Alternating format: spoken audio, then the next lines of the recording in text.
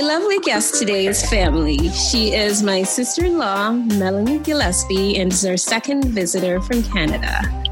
Mel does it all. She writes, she sings, and she's a mother to 3 boys and the wife of my only sibling. We're so happy she found some time to talk with us about her lockdown journey. Welcome, Mel. Thank you, Charmaine. And Mel is not fantastic, but I'm happy to be part of your podcast. Thank you. Thank you so much. So, Mel, tell us about your lockdown journey, how it began, and what has it been like for you and the family? Sure. So I've been quarantined at home with my family actually since March 2nd.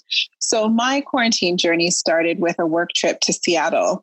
After a week of meeting, I had one free day before coming home. And I had this incredible day just walking around downtown Seattle, wandering around the famous Pike's Place. And I even went to MoPop, the Museum of Popular Culture, and had a really great time.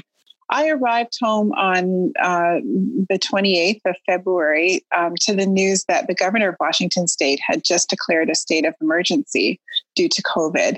And so when I came back, I was asked to self-isolate for 14 days by my workplace. And so that's when my journey began. Right. So you started your quarantine a lot sooner than we did. Right. Yeah. So, what was that like, being quarantined while the rest of the world was like, just... It was very unsettling for me at first. It was very early days. It felt like the world was moving all around me and I was the only one standing still. So, and I know in the news, there was a lot of confusion around spread. The messages were mixed. Decisions about social distancing weren't yet in place. So I did find it very unsettling for the first few days because of the situation. Right. And then, of course, I was getting ready to return to work or to return to what I thought would be normal. And then the whole world caught up and was on lockdown. Right. So how did that feel then? I mean, was it a scary time for you, knowing that you were in Seattle, where the hotspot was? How did that impact, because I have a background in public health, I just took it in stride. Like I know, about the rules of social distancing and the impact that it has on flattening the curve for illness. And it's not the first outbreak that I've experienced or had to deal with. So from that position, it felt fine. For me, it was just really around, creating a work environment for home. So, yeah. Right. So you're lucky because you can work from home as I do. Right. So, how is that? How is that process? Well, for me, because I work in international development, I work for a large NGO that's focused on vulnerable children around the world. We are wired to connect with global teams. So I often work from home, when I have calls early in the morning or late at night with, our global teams, say, like, for example, in Kenya or in any part of the world, really. And we have provisions to work from home once or twice a week. Some of my colleagues actually work from home 3 days a week. So I'm used to this setup. And I love it because it allows me to do more focused work. So I have a really busy job with lots of interruptions. So for me, creating the space and the time to actually work on one thing at a time has been great. But I did have to make some adjustments because I wasn't in a home office all the time. I did create an attractive workspace for myself and also realized that I needed a standing workstation. So I just kind of recreated a makeshift station with magazine boxes so that I wasn't sitting all day. Yeah. And good. Yeah. My workstation is 2 inches from my sitting. My standing station is 2. Yeah. So it's all good. Right. Yeah. Okay. Oh, that's wonderful. So you actually work for a nonprofit, Mel. I do. So tell us how, the quarantine has impacted your industry or what your industry, how are they reacting to COVID? Because I know you guys are helping folks. Tell us a little bit about that. Yeah. So Our organization is supporting COVID response in more than 70 countries. And so my office in particular is actively providing COVID response in 28 of those countries. And the focus really is on the most vulnerable communities. So places like fragile contexts where there are refugees or internally displaced people, so it's really working with the local governments to make sure that there's a supply of personal protective equipment.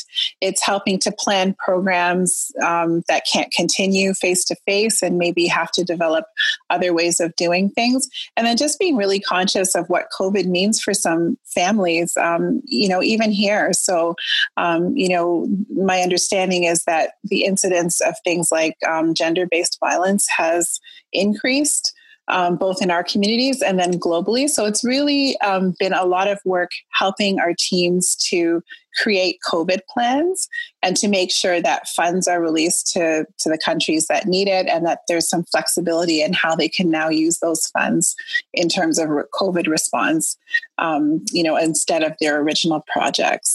So it's very, very busy at work.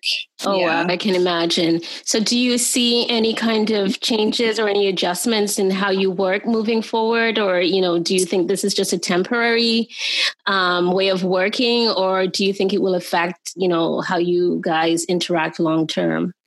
I think it's really I think this has become sort of like a social experiment in terms of what's possible. Our industry, just like many other industries, this is going to have economic implications as well, too. And so I think it's helped our executive team to see that business can move forward quite efficiently without all of us being in the office all of the time. And so what might it look like to reduce their requirements for people to work from home, and maybe look at leasing space to other organizations that need it? So I think that even though it's been a difficult and challenging time, I think it's forced our leadership to look at working in different ways. So that, I think, is positive. Right. So I know, you're taking care of the family and, you're working quite a bit. So what are you doing on your downtime, or do you have any downtime? Yeah. I envisioned that I would have all of this downtime, which I love, because you and I are very similar. We have lists of things that we like to do, to start. Right. And I thought, oh, great, this will be a good time for me to be able to do some of those things. But I'm finding that, that if I'm not intentional about it, this period has taught me that the time will go by and, that list will be untouched. So I do have a wish list of things that I'd like to pursue. I haven't actually had much time to pursue, some of them. But one of the things that I hope to do is really to try a few new technologies around music. There's some software that allows you to sing and harmonize with yourself. I'd like to just, dabble and do some more of the arts-based things that sort of nurture my spirit. Right, because you're part of a choir too. So are you guys rehearsing? How's that working? Yeah, so it's so interesting because you take for granted the things that you would be able to do. So one of the things that choirs have not solved is, how do you rehearse together in a way that you can listen to each other virtually? Right. And so Zoom has been used a lot. You'll see it in the media where you've got sort of different people in different locations singing, and it sounds wonderful. And you think, oh, that's wonderful. Like you could imagine people just gathering and doing this in real time. When in reality, a lot of that is done individually, and then they're relying digitally to pull all of the sound together in a studio. So, who knew that we would be thinking about not being able to convene as a choir? One of the sad stories that sticks with me is some of the early deaths in Washington State were in a choir that decided to keep meeting and singing. And I believe that they lost at least 3 of their choir members to COVID, and others got sick. So, things that you sort of take for granted you have to really think twice about. So I am actually meeting with one of my choirs after this, and we've just been using that time really to get to know each other. We've played online games together. We've prayed together. And we've just chatted just to keep that connection. Right. So I know, you're a very spiritual person, and you like to connect with family and friends. So, as you're having these conversations with your choir members and family, what do you think that, if you were to look back at this time, what would you say you'd be most thankful for? Well, Charmaine, to be honest, I'm thankful for many things. One of the things that I'm really thankful for is really truly to be healthy and alive. Right.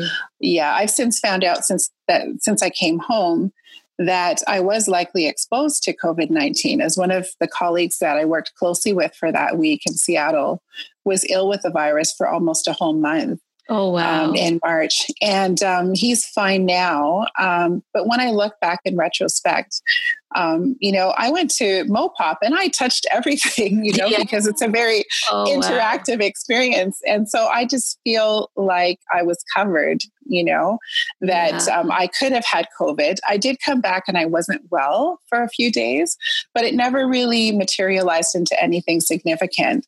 So I'm just really thankful that, while I was exposed, either I had a very mild form or I didn't have it and I didn't spread it to the people around me. So, this is something, our health is something that we take for granted. But when I read all of the sad stories, all of the unexpected people who don't necessarily fit the bill of, most likely to die of COVID, I am just really thankful to still be here. Yeah, that's really huge. I was just, I was chatting with a friend a couple of days ago who had the virus, and his story was just really, he was so ill.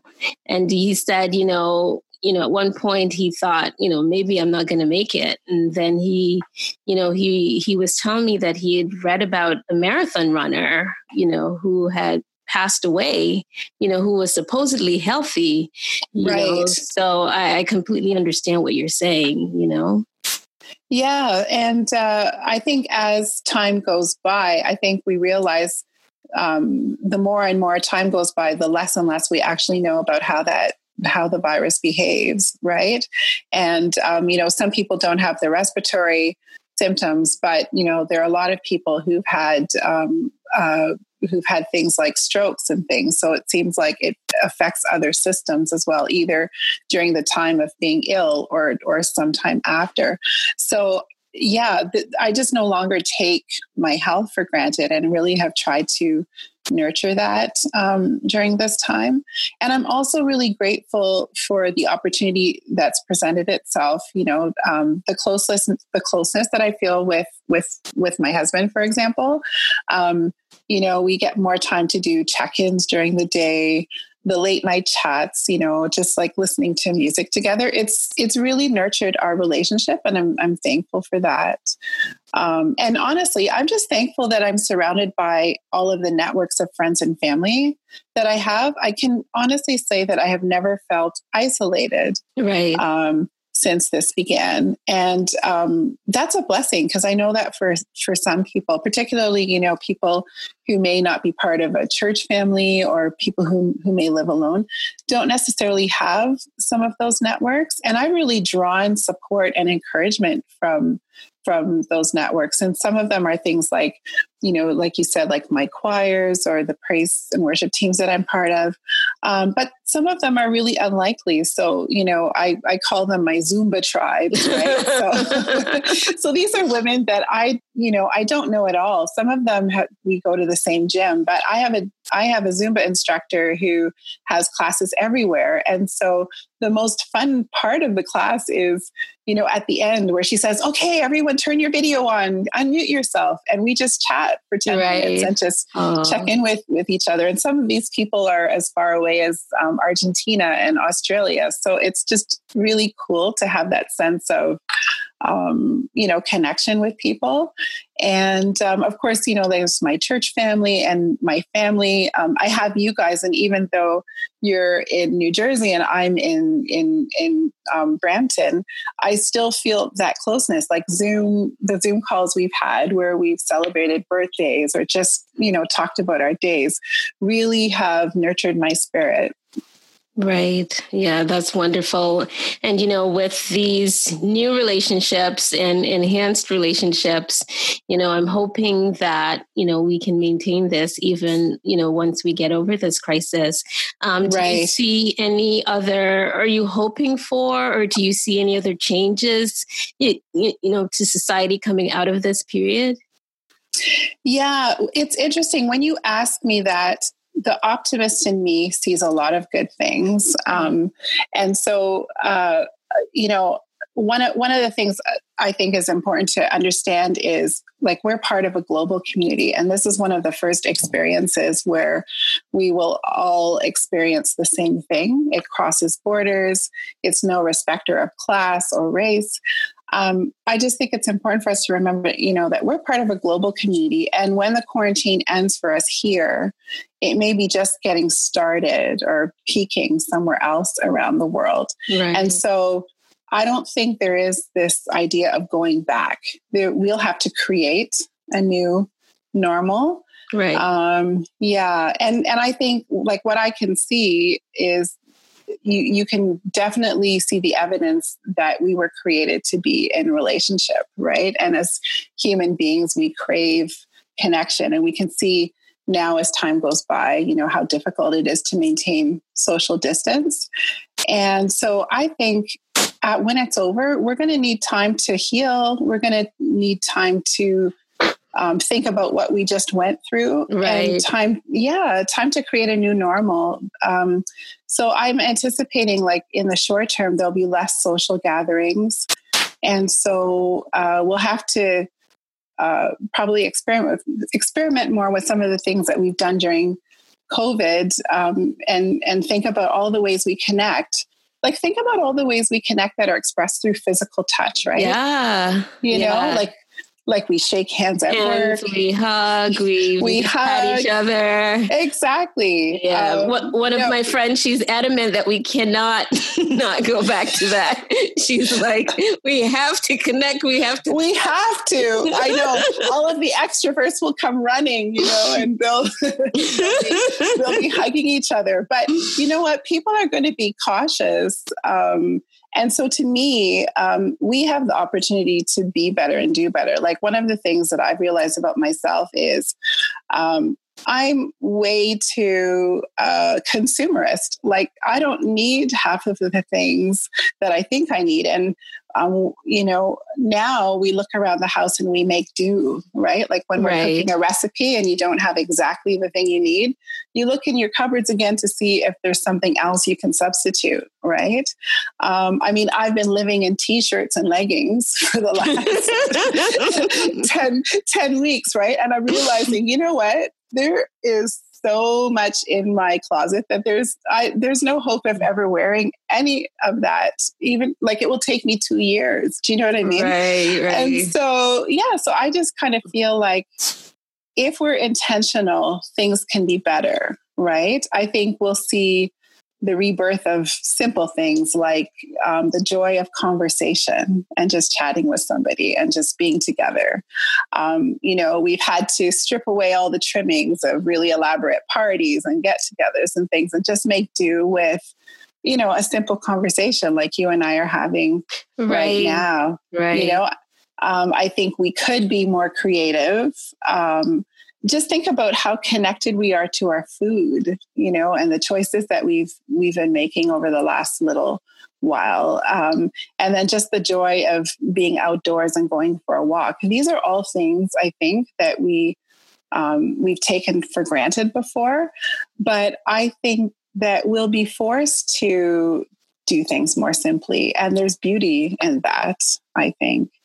Right. I think now we can even hear the birds chirping a lot more loudly. This is the thing. Well, I mean, the truth is that the animals are getting more bold, and we're seeing a lot more wildlife because we realize that the humans are all sort of stuck inside. So, it's funny. I was walking the other day, and there was a Canada geese sitting right in the middle of the sidewalk, and I crossed the road because it looked fierce, like it didn't look like it was moving. So I think we have potential to be better and do better. But if we're not intentional, we'll quickly just kind of get caught up in the rhythm of what we did before. I think, hopefully it will have made us more empathetic to our neighbors and those people in the communities that are more vulnerable. So I know that people have taken more time to call those people who live alone or check in with seniors. And I'm thinking, wouldn't it be wonderful if we just kept doing that after? Right. Yeah. I mean, we've been quarantined for, I think, I don't even know, over 2 months now. So you think we should have developed some habits, right? I mean, hopefully. if it takes how many days you think to create a habit, we should have created. We should have. Yeah. So, as you said, it's a social experiment. So let's see how it manifests. Let's see how we do. After, right. So, one last question for you, Mel. How are you finding, your sense of peace and comfort? Do you have any particular practice, that you do every day or, several times a day? How are you finding your inner peace? Well, I'm one of those people who have a lot of ideas and good intentions for doing that. And, there's a few things that I've done consistently, and there's a few things I wish I would do more consistently, but I'm very goal oriented. And so I've had to learn how to manage my expectations, that not every day will be perfect. Some days will be tougher. We also have our youngest is an adult, but he has an intellectual disability and he's still in school. So some days he just decides that he's not doing school. We have that too. And some days he's really because for him, it's been really difficult. He's a creature of habit. His whole routine has been dismantled and he doesn't understand why. And so we're the only people around him that he can sort of complain to. So I just have to be kind to myself. I realize that not every day is going to be perfect or go according to my plan. I think for me, I've had to acknowledge that this time it's not business as usual, and it's more physically and emotionally taxing. Right. So I give myself permission to sleep longer, and then I just had to sort of come to terms with the fact that, this is not going to be a skinny period or a keto moment, I just found it was too much. It was just too much pressure that I was putting on myself. Right. So I thought, okay, what are 3 simple things that I can do to, maintain my physical health and then also my sanity during this time? And so I settled on really simple things. So the intermittent fasting, for example, I had been doing all along. Mm-hmm. So I've managed to maintain that.